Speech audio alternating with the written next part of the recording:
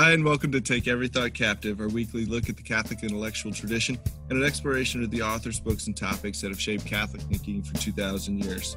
My name is Jason Gale, and I'm joined this week by Dr. Benjamin Smith, their lecturer in philosophy at Catholic Studies Academy here. And we're excited today to do two things. The first thing is to let you know that Dr. Smith's book is available on Amazon. You can get it in the nice, handy little paper format, which for our listeners, before the internet, there used to be this stuff called paper. And on this paper, they put words. When they put these words on paper together, they called them books. But you can also get Dr. Smith's book also in the Kindle format. And so check it out at Amazon.com. The book is called Understanding Modern Political Ideas, a guidebook for Christians and other patriots. And it's a great read. It's accessible, which is always difficult now to try to wrap your head around big philosophical, especially when philosophy enters the world of politics, to try to wrap your head around these ideas. Dr. Smith has done, I think, a phenomenal job of not just diagnosing some of the issues with problematic philosophical ideas with regards to politics, but he gives some very good solutions and critiques. But he also does it in an honest way where he doesn't just write them off. He examines them very good. So the other thing we want to do today, another small task, is we're going to tackle the topic of providence, especially during a time of uncertainty or a time of where we may think there may be some sort of tribulation. I'm not talking about like Revelation, end times, things like that, but just general uncertainties, right, between the pandemic, the election, just personal issues that I think people are going through, with all the added stress of just everything. I think it just kind of throws people into a world that they probably never thought they'd find themselves. Right. I honestly, in 2019, I would have never said, 2020, it's going to be, that's right. I mean, the most useless thing that, you could have bought this year was a daily planner, right? So nobody's buying a daily planner for 2021. Although I might get that for a gag gift for some people. Right, I like that idea. That's cool. All right, but Dr. Smith, let's go ahead and tackle this topic of divine providence. So to get us kicked off and to work towards kind of a common definition and a common understanding, so we can talk about it. What are some of kind of the first things that we have to understand with regards to understanding God as providential? Well, so I think a good place to begin, Jason, is with God and with what St. Thomas Aquinas has to say about God. I think the St. Thomas is very instructive and helpful on these matters. St. Thomas, his St. Thomas has a lot of works. His sort of essential go-to work is, of course, the Summa Theologia. It's divided up into different parts. The part where St. Thomas deals with God is in the Prima Pars. That is the creative name, the first part. Who says scholastics are dry? Come on. That's right. Whenever people give me a hard time about having dry titles, I'm like, Summary of Theology, Part 1. So anyways, back then I guess I didn't care about titles having marketing appeal. But it's in the first part of the Summa, and those questions, I think, it's questions like 1 through 29, I think, if I remember correctly, somewhere around there. It's just really masterful treatment of questions about God. Some of St. Thomas's finest work, I think, in terms of just deductive logic and clarity of definition. So in that work, of course, a lot of people are immediately drawn to the early questions excuse me, about, whether you can prove the existence of God And of course, St. Thomas, argues that, the existence of God may be known by right reason, as reason used properly. Um, and we've talked about some of those proofs in the past, so we don't need to belabor it here. But the general way that those arguments work is they move from effects to a cause. Right? So they move from what we can observe in the world to a necessary and sufficient explanation. Yeah. And, not surprisingly, St. Thomas concludes, like most philosophers historically have concluded, that there must be some sort of first cause, right? So that there is a being who is the cause of all other causes, right? So first cause here doesn't necessarily mean first in a sequence. Right. It doesn't exclude that, but it doesn't. That's not what it's primarily intended. It means that God is the primary cause, and all other causes are secondary causes. That is, all other causes depend upon the prior causality of God. And I'm going to stop you right there. Like what you just said there, and you kind of went over it quickly. That's something that I constantly have to remind myself, and when I'm talking with others, to try to clarify. We're not talking sequential here.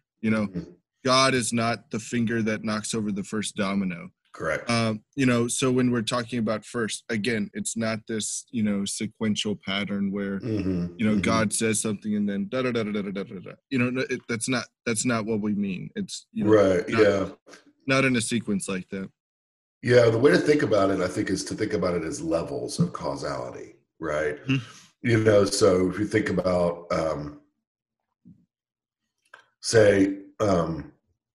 the way that electrical power works inside of a watch, right? That might be something people aren't familiar with. There's a thing you put on your wrist, right? Where it has hands that move across the dial, right? It tells time. Right up there with paper. That's right. But interestingly, right, it's you think about the way a watch works and the way the hands move across the face of the watch or the clock. There's a lot of gears that are at work there, right? And so you could talk about the kind of causality that's operated by the gears in the watch, right? But that level and that's a real level of causality. So that's important, right? The gears are real causes of the watch working. At the same time, if it's an electrical watch, ultimately those gears and their function depends upon the electricity stored in the battery, right? Right. So you have kind of a mechanical level of causality, and then you have an electrical level of causality, and that mechanical level depends upon the electrical, right? So yeah, sure, that's good. An analogy, but that gets you the idea that there are levels of causality, right? Yeah. No, that's a great way to understand it, I think. So God is first cause, and he's the first cause of all other causes. That's right. Now he doesn't, in doing that, he doesn't, God doesn't, God's first causality does not negate secondary causality. Secondary causality is still causality. It's real. It's just dependent causality, right? Whereas God's causality is independent. God's causality doesn't depend on a prior cause, whereas secondary causes do depend on a prior cause. Including human causality, right? Depends on that primary cause. So God alone, right, is fully independent in his causality. Secondary causes are real causes, but they are in fact dependent causes. So that kind of lays, I think, the philosophical kind of groundwork, right, to the doctrine of divine providence. Does that make sense? Do you have any questions about that? No, there has to be that first cause in order to understand any other intermediate causes. That gives us, some point of direction as to understanding God as providence. So he's the first cause of everything. And I know people immediately want to jump to evil, the problem of evil. But we'll slowly work there. But so from there, from understanding God is first cause, how do we make the move then to God is provident? Right. Good. All right. So this question is treated, I think, beautifully by St. Thomas in question 22 of the first part of the Summa. Mm-hmm. When I teach St. Thomas in undergraduate, like I say, an introduction to philosophy class, I almost always teach this question because it's one that really, stimulates the mind. And I think gives you a picture. It's really interesting. Gives you a picture of the world that is kind of startling, right? There's a tendency, I think, among undergraduate students and really for everybody to think, oh yeah, God and the world. Okay, yeah, got it. I believe in God, all right, or I don't believe in God, or maybe I believe in God. Some days I believe in God, whatever. but the implications, right, of believing in God, mm-hmm. right, I think are often they're not really grasped, right? That like what's being implied here, like what's on the table is not just, oh, I'm going to add one entity to my table of entities of what's in the universe, right? It's not like, oh, okay, well, I'll add God, right? There's Benjamin, there's his two sons, there's his friend Jason, and also God. Right? Yeah. Like no, it's much more fraught. It's much more it's laden, right, with consequences than we tend to think.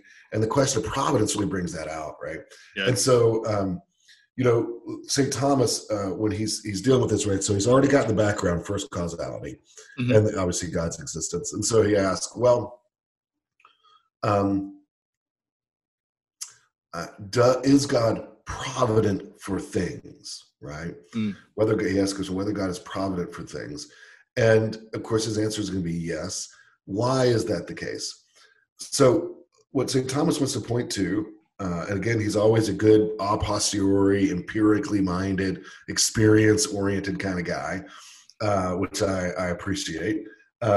He's not into sort of a priori fantasies. But anyways, he says, look, the world is ordered, right? Mm-hmm. Effects are ordered, causes are ordered to their effects. Mm-hmm. We don't live in a world of random chaos. Yeah. We don't live in an anarchy.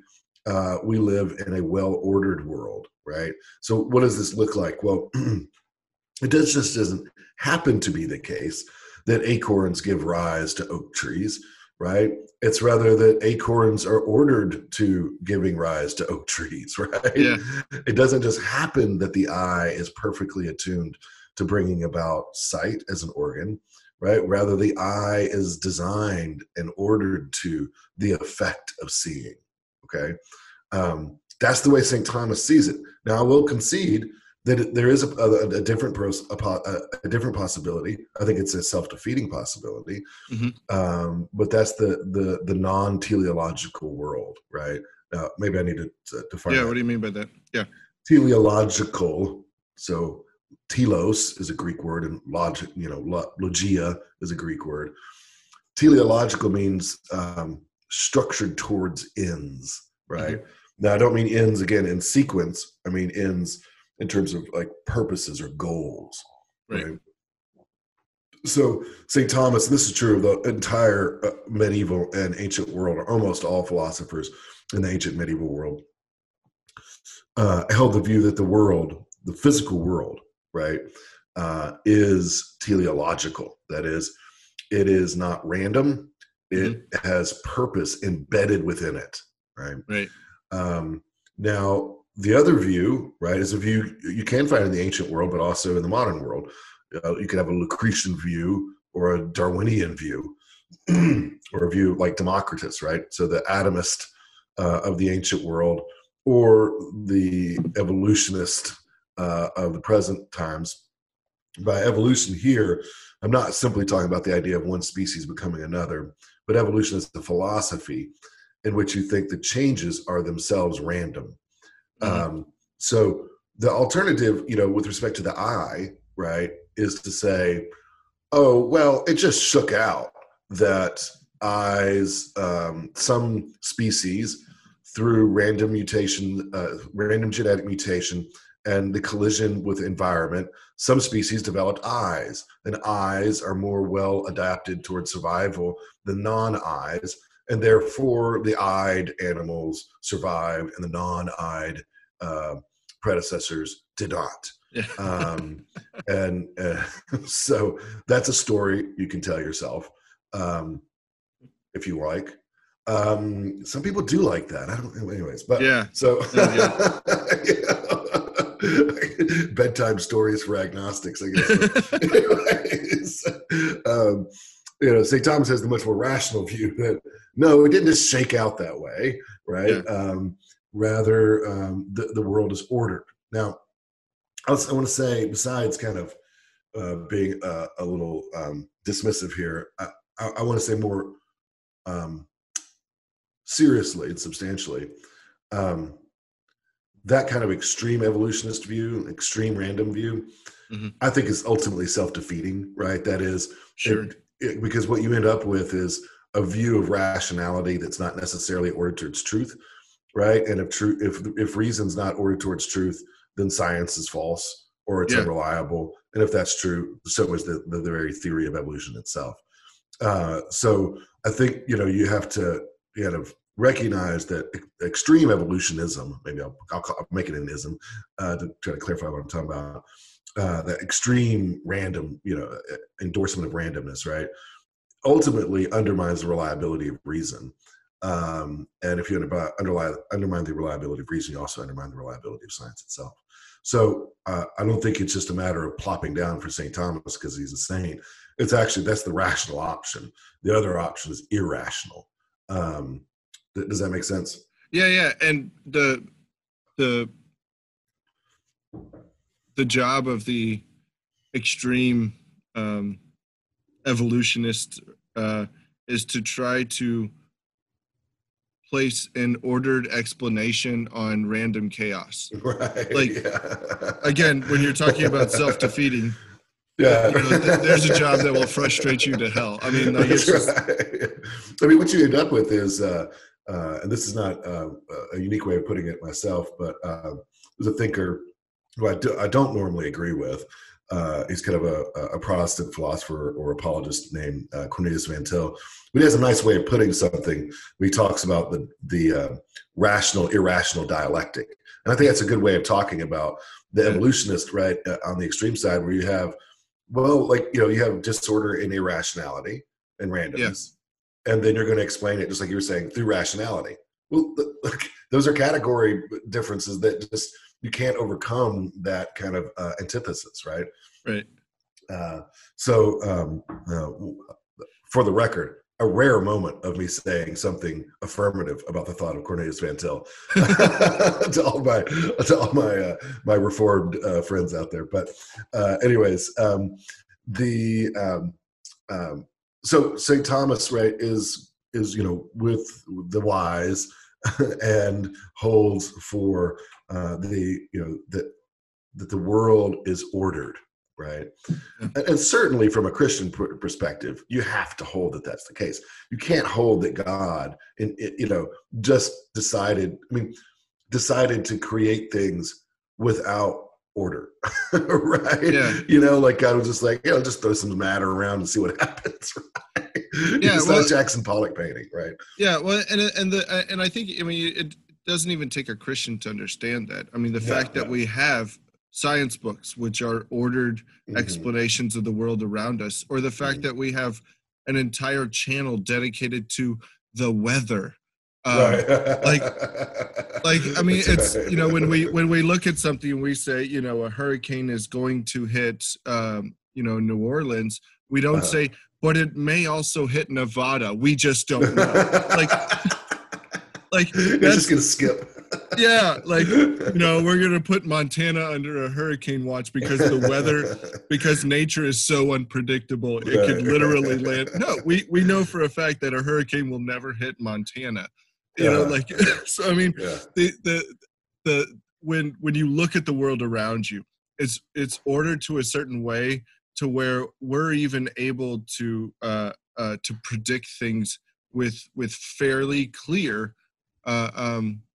percentages of reliability. I can look up what time the sun will set and what time the sun will rise, and again, because there's an order to it. Right. And we just kind of discovered that and begin to make sense of it. And we at some point we put it into books and Right. teach courses on it. It's supremely ordered, it's right. so I mean, it's something that I think even the non-Christian, Sure. Absolutely. It's so difficult to avoid that. You can't. Yeah, I agree. So with that premise in place, right, then we say, okay, well, who is the cause of the order of things, not just the being of things, but the order of things? Well, God is the first cause of all things, right? Yeah. Including their order, right? So when you're thinking about being provident, right, that's almost like it's almost like a simile of the word. I think simile is the correct way of putting it. Of the word prudence, right? Yeah. You are a father, so you're prudent over your household, right? That is, you don't just sort of, like when you're a father, you don't just sort of like create children and say, well, hope all this goes well, right?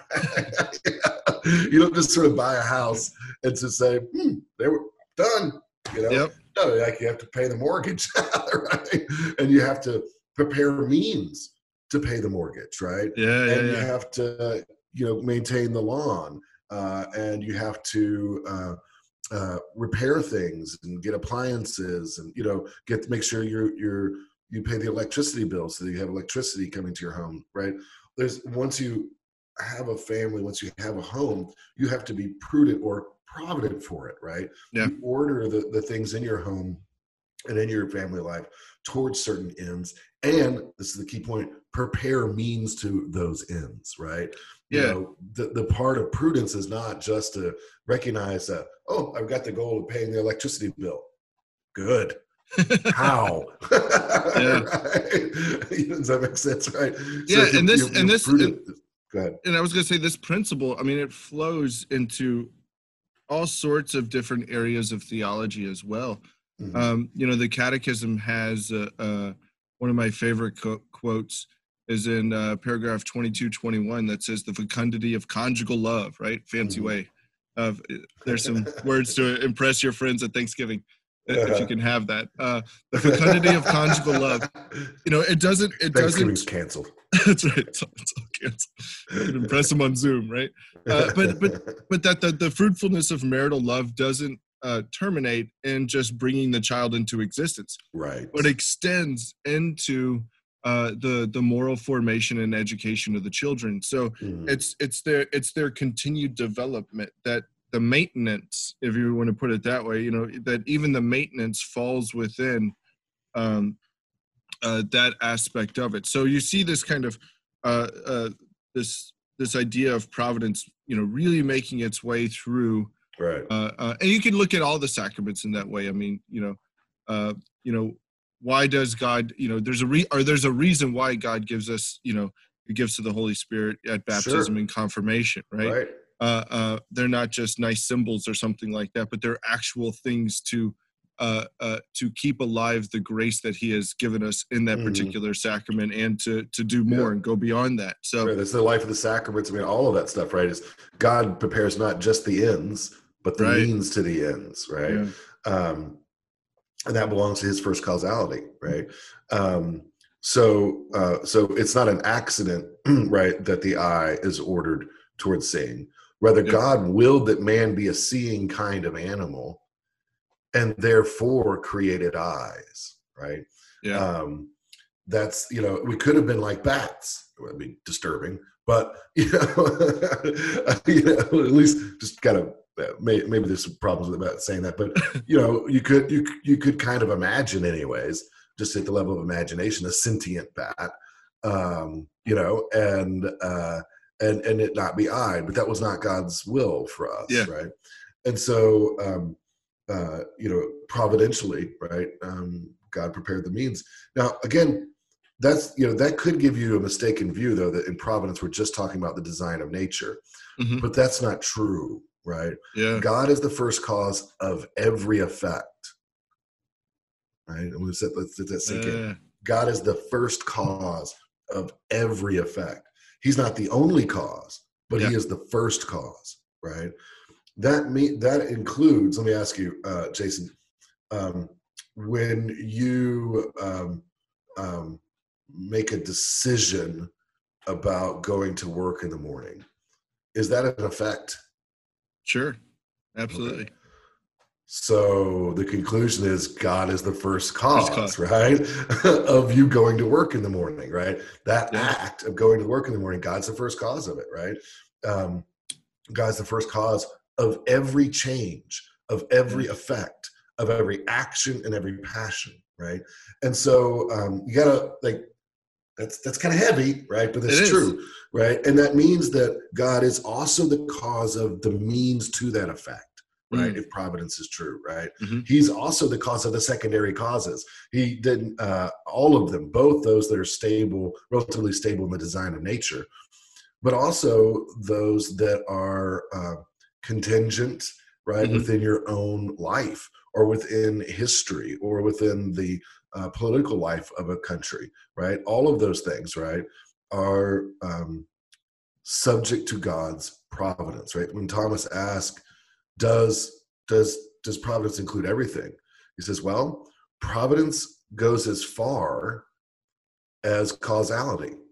And since God's causality covers everything, God's providence covers everything, right?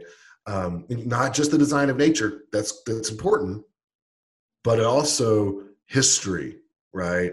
And the story of mankind, right? Yeah. Well, and I think to sometimes, ask the converse question. Okay, so if it's difficult to say that, or if it's difficult to understand that God is the first cause of everything, ask the other question: what if I were to determine what is outside of God's providence? What would that list be? That's I think a harder thing to grasp than to say I don't really understand how, but everything has to be in God's providence, because I can't make a list, start listing things that are not in God's providence. Well, the wood in my house, nope, that doesn't work. You can't. So maybe it's a beginning way to understand that everything is in there. So try to make a list of things that fall outside of God's providence. Yeah. And the way to see that nothing's going to fall out of there, it's a great way of approaching it, Jason, is to ask, well, what is it that escapes God causality? And ask that is to ask, oh, so what is it that doesn't depend on God, right? And there you want to say nothing. Yeah. Right. Like everything depends on God. So maybe you need that double negative, right? to boot you over into seeing it the right way. But everything depends upon God and his first causality. And therefore everything is subject to his providence, right? Yeah. I want to illustrate this with two examples I think might be helpful. Let's go with a positive one first. A lot of people have had the experience in their lives of maybe encountering a mentor, maybe a teacher or a coach or a priest or a pastor, right, who has put a lot of time and energy into them and who really helped them grow in a significant way, right? Yeah. So we've all had this, I think about my father, I think about the pastor of the little church I grew up in, certain teachers, through my life, certain friends, who acted as mentors, right, in a kind of unequal friendship, right, and that you experienced the deep growth, right, out of that experience, and you might look back on it, right, and say, out of that relationship, I became a more mature man, or I became a more prudent man, or I became a man who cared about virtue, and you might be grateful for that. And you might see, okay, the means of me growing in virtue in that instance was this coach or this teacher or this, parent. Okay, that is providence, right? God brought that about, right? He prepared not just the effect, you growing in virtue, but he also prepared the means to the effect, namely this particular relationship. And so you would say that's the work of God. That was part of providence. Thanks be to God, right? Yeah. For that. Does that make sense? Yeah, and you can also, put that with, the understanding that we were just talking about, that, that the relationship between the cause and effect, that for this person, you could say, like it seems at least that this person found, with regards to this part of God's will, that this person found that end, that this person, again, an intermediate end, not the final end or anything like that, but there was a realization to, there was kind of a finding a point where they went from kind of that potentiality, or I don't know if you want to say that, but kind of one cause to an effect to another cause, and you can really see the chain in that way, and how it makes sense. Right. And I think those are easy, because it seems that the causes and the effects are good. That's right. That's right. Yeah. They're good. Yeah. That's right. Good. Yeah. But important here, I think, to recognize, of course, if it's a particular, you want to recognize the causality of the secondary cause, right? Yeah. That is, you want to recognize, the mentor who helped you, but you also recognize that the mentor who helped you did so ultimately because God, right, caused the mentor to help you, right? Yeah. And so all glory to God, right, in the final analysis there. So that it's I love that passage in sacred scripture where it says that it's the Holy Spirit working in you both to will and to do, right? Yeah. You get that, not just to intend, but to act, right? Yeah. That's a powerful passage, I think, and I think that's the case with divine providence. Let's take a different case that's harder.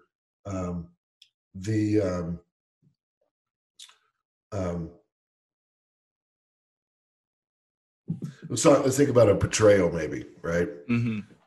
So you have a friend, and that friend is somebody who you've been a good friends, played an important role in your life. It's been a mutually beneficial relationship, that sort of thing, right?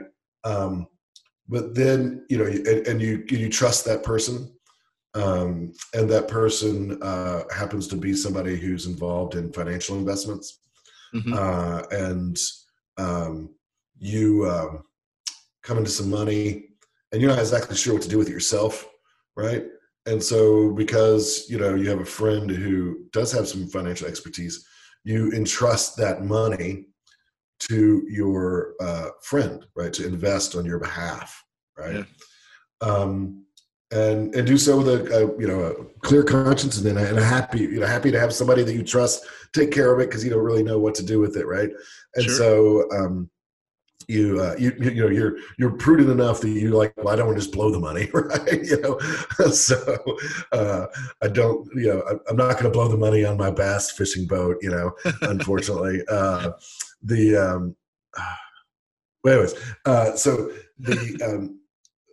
So you entrust that money to your friend to invest on your behalf. Unbeknownst to you, your friend is a con artist. And he buys the best boat. And he buys the best boat. That's right. Unbeknownst to you, your friend is actually a villain, right? Yeah. in that sack, right? And so you eventually, you try to get the money back, and you can't find your friend. He's disappeared. He doesn't return your calls. He's fled to a foreign country, etc. Obviously, you're going to experience a lot of negative things. One, you've experienced the loss of your private property. You're going to feel angry, for sure. You're also going to feel sorrow. All those sorts of things, right? Yeah. So there are going to be changes, effects that have happened in your life. The loss of property, an increase in anger, experience of anger, etc. Right? Yeah. Pain at betrayal, right? Grief, at the loss of a friendship. Those are effects, right? So is God related? Are those effects related to God? Yeah. Yeah, they have to be, right? Because God is the first cause of every effect. Everything. Yeah. Nothing is outside of the providence of God. Yeah. That's right. And Oh, so God hard. prepares Yeah. not just the effects, but the means to the effects. Yeah. So, your friend's fraud and betrayal, that was part of providence too. Mm-hmm. So that's hard. So I know we don't want to just talk about the problem of evil, but we got to talk about it a little bit. Yeah. And I think, you might, I think it's fair to say in such a case, and if you pray the Psalms, this kind of comes across, right? Mm. God, what are you up to? Right. Yeah, you're tapping on the mic. God, right. I think and I think it's totally legitimate, right? I think it's totally legitimate for us to say, I don't get this. Like, why are you doing this? And it's really interesting, Jason. If you pray the Psalms faithfully, it's never the perspective of the psalmist to think, oh, well, God's not in control of that part. Right. Yeah. That part of the history of Israel, God's not really involved there. Right. No, it's never there are times where God brings the people of Israel low, right? Mm-hmm. Brings them into captivity. That wasn't an accident. That was part of God's plan. Right. And the Israelites at the time were like, what? What are you doing? But nowhere on the radar was the perspective of, well, this part wasn't really God, right? Yeah. That's just not the view of the Bible, not the view of the Psalms. So you have to have a view of providence robust enough to include the betrayal of your friend, to include the captivity of ancient Israel, right? To include the times where Israel fell away from God, right? And worshiped idols in the high places.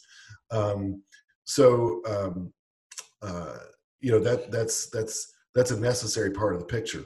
Yeah, and I think one of the things that you said earlier, I think for me, it's one of the keys to wrapping your mind around this situation, where bad things are happened, yet God is still provident. God is still good. Right. God is still is what you said earlier about God may be the first cause, but is he the only cause? No.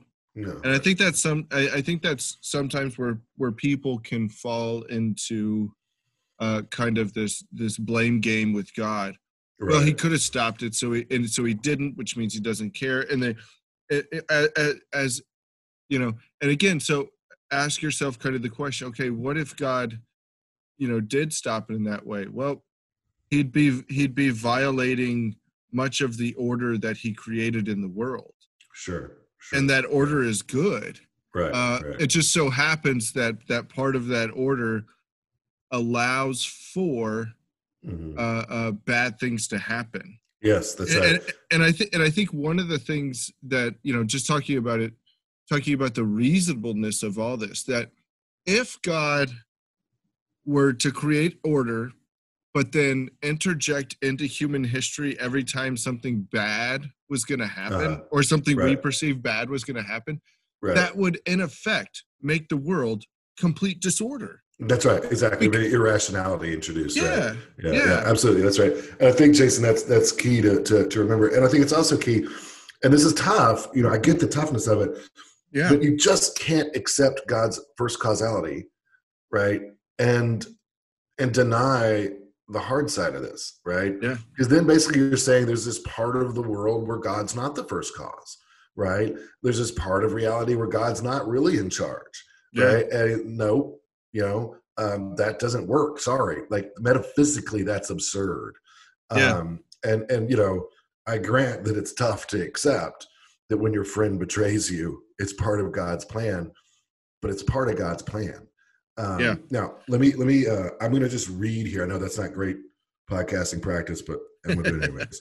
I'm going to read here what St. Thomas has to say. And Jason, I'll get, maybe you could put a link And Sure. for our listeners, this is in question 22 of the Summa, Article 2.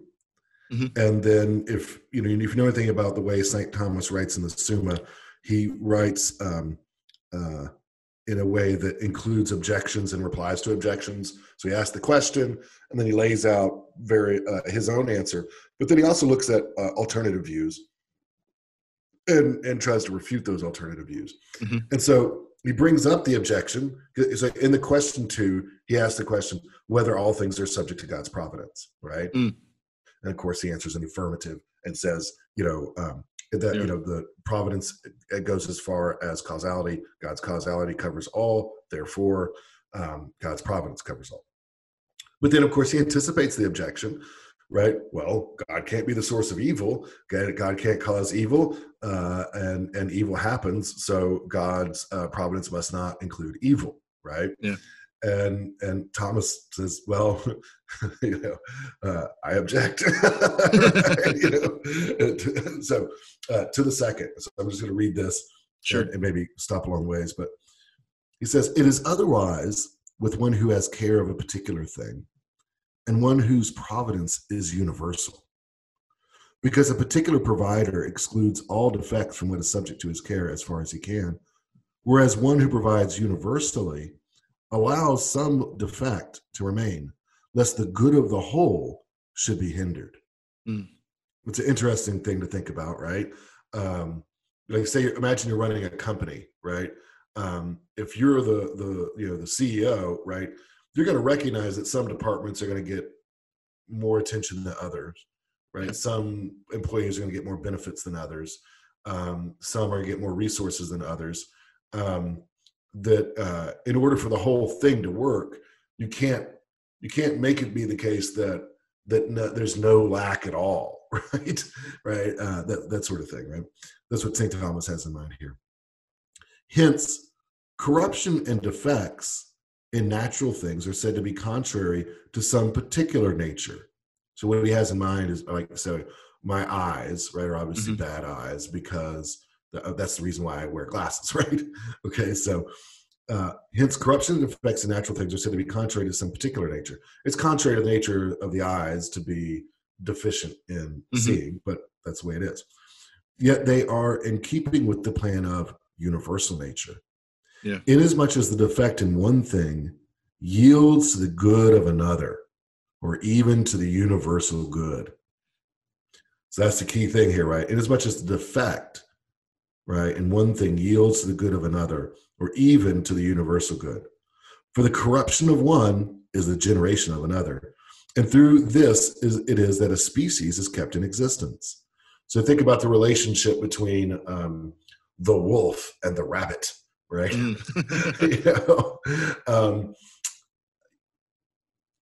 The fact that there are rabbits, so the fact that there are wolves, for there to be wolves, it includes that some rabbits be eaten by wolves, right?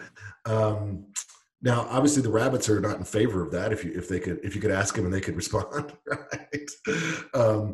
But it's for the good of the whole universe that there are both rabbits and wolves, right? And if there's going to be the good of wolves, then there's going to be the suffering of rabbits. Yeah. Right. It's just that way, right? If there, another example is if there's going to be the good of our climate and atmosphere, then there's going to occasionally be the evil of someone's house being flooded. Yeah. Right. Because our atmosphere is such that sometimes, as good as it is for the whole, when you think about how wonderful it is in terms of creating goods for us to eat or food, agriculturally, there's going to be torrential downpours, right? Yeah, and which can cause localized flooding and the destruction of your home, right? Does that make sense? Yeah. Well, and even the fact that, you knew that when you built your house on the beach. That was a risk you took. That's right. Like you don't build that's why they build them on stilts, because they foresee, they have the providence to see. The first time I saw that, I was down in Texas. It was funny. Oh, yeah. Okay, so keep going here. I'm almost done. Yeah. Since then, God provides universally for all being. It belongs to his providence to permit defects in particular effects, that the perfect good of the universe may not be hindered. For if all evil were prevented, much good would be absent from the universe. Yeah. A lion would cease to live if there were no slaying of animals, and there would be no patience of martyrs if there were no tyrannical persecution. Thus, Augustine says, Almighty God would not in no wise permit evil to exist in his works unless he were so almighty and so good as to produce good even from evil. Yeah. It would appear that it was on account of these two arguments to which we have just replied that some okay, so I'll stop there. Yeah. That's a really powerful passage, I think, Yeah, and I think that's one of the most powerful ones, because another way to look at it is to say, God is so provident and loving and good that he has the ability to bring about an even greater good from a smaller evil. Right. And that the world is ordered in such a way that if that smaller evil, or maybe even a great evil, had not existed, it would not have been able to bring about this great good. Sure. And I mean, there's a whole lot of trust happening right there. That's right. That's what I was saying about the deep implications of affirming the existence of God, right? It brings in a whole different view of yourself, of history, of your personal life, right? All those sorts of things, right? Because this extends not just to your personal life, like the betrayal by your friend, right? Mm-hmm. This extends to the history of nations, right? Yeah. And I think very instructive, right? That what St. Thomas is bringing up here. And by the way, St. Thomas's view on this is by no means unique. This is a very standard classical view, this saying that there would be no, I want to make sure I can say this again correctly. There would be no patience of martyrs if there were no tyrannical persecution, right? The patience of martyrs, right? That's a great good. The church historically has looked back on the early martyrdoms under Roman persecution, right, as really being, the sort of the sources of the growth and holiness of the church, right? Yeah, the seeds of faith, right? Yeah, that's absolutely. Yeah, I mean, the glory of the martyrs was something celebrated, by Christians as really kind of being like the energy, the force, right, that eventually overcame the paganism of the Roman Empire. Yeah. And if you think about it in that way, the patience of the martyrs was a great good, right? And persecution is evil. Yeah. Right.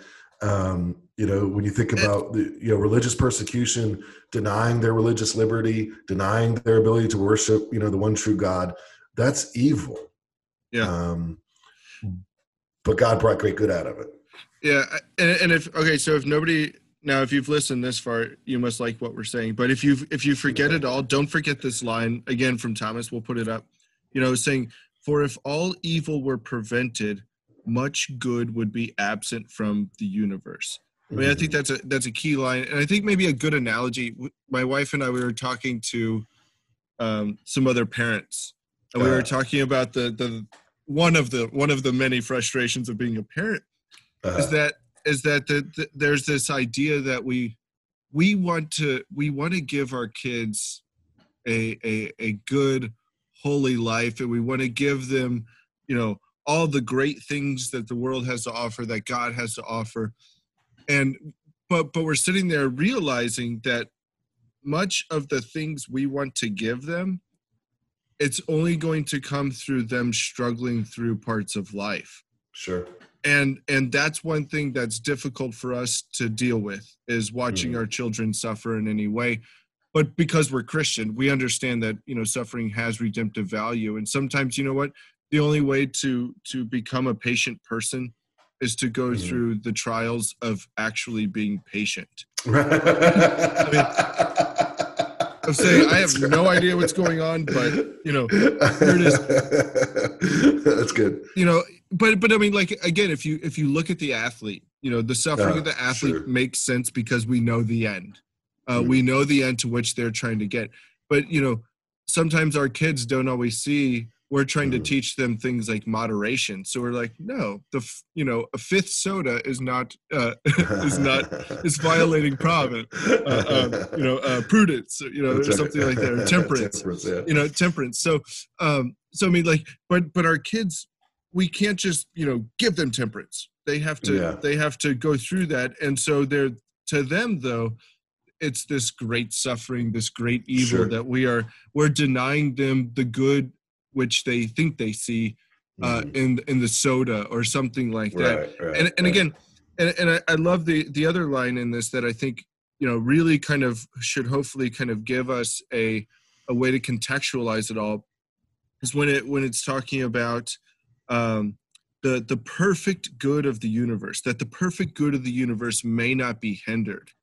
That again, God being first cause, He's created the universe in such a way to where it is aimed towards perfection, and where every part of creation is a means towards that. That's right. Right? Yeah. So, I think that's really key, right? Is that there is a perfect goal out there, right? That God is intending, and you can think about that both in kind of like a relatively stable sense about like the perfection of the system of the world, or the perfection of the design of the world. And I think that's certainly true when you bring in kind of heaven, hell, the beatific vision, all those sorts of things, right? Sure. But also, and maybe more importantly, right, is the perfection of the narrative, right? That is the perfection of redemptive history. And that's all of this is part of God's plan of redemption and bringing about, the triumph of the city of God, bringing about, the kingdom of God in its fullness, right? In its perfection, with the return of Jesus Christ. So I think, that's something that has to be borne in mind too, when we think about, right, things like persecution, right? The persecution of Christians, we shouldn't go looking for it, right? I'm not interested in that. I occasionally have some friends, who, when looking at the state of the world, think, well, civilization is just going to have to fall completely, and then the church can rise from the ashes. And my response to that kind of thing is like, okay, well, I mean, like if it comes to it, fine, but I'd really like to avoid the ashes. And so, like I'm not looking for persecution here, but if persecution comes, right, it's part of the narrative, right? It's part of the plan. And you even find that in St. Paul, when he says, God gave them up to their sinful desires. That again, it's not part of the plan, but St. Paul even still puts kind of the emphasis there on God, right? That's allowing that. So when you're thinking about sort of the history of nations, we can kind of start to wrap up here, but it's important to keep that in mind when you think about the history of nations, history of our own country, of the United States of America, of the changes it's gone through and is going through. That's part of God's plan, even if it looks like the changes are bad, right? And certainly there's a lot in American culture and a lot in American politics that causes the wise and the good to tremble, but nevertheless it is part of God's plan, and we may not understand it, we may not like it, we may contend against it, but we have to sort of still see it that way. It's also, and this is what I want to finish with, it's also part of God's plan that you still do your part. So it's important that even if providence includes persecution, obviously we're not to support that persecution. Because God has arranged that you're a Christian. God has caused you to be a Christian. God has caused you to be a follower of Jesus Christ. And so it's your duty, right? It's your place to contend for Christ, right? Mm-hmm. To contend for the Christian faith, even in the face of persecution. To keep honoring God and remaining faithful. So, in part, maybe that's even why God has permitted, right, the tyranny of the persecution, so that you'll have the opportunity, right, to the occasion, right, to exercise contending for the faith with fortitude and in the face of danger. Right, there's, as you're talking, having so that you can develop the patience of the martyrs, right? And if we see it's holy in them, then it should also be holy in us, right? As well, So no despair just because your nation is within providence. Your nation may be going through something that is evil, it does mark a decline, right? Does mark a corruption. But even so, right, it's still your place to contend for the faith and to exercise patience and to avoid despair. Yeah. And I think, for me, the two things is, when you look at sacred scripture, I mean, those that found favor with God were found favor with God because of their fidelity. Mm-hmm. Even if it's just in some of the small miracles and, the Gospels, your faith has saved you, or, some of the big things like, Abraham and Isaac, it's fidelity that God is looking for. And, to use the words of Pope Benedict, success is not one of the names of God. I love that. I really like that line. So, God has asked us to be faithful. The other thing is, the trust, right? There has to, and this goes along with faith, that there, in these times, I found myself, trusting in God more and more, because nothing is, nothing, or a lot of things are not making sense.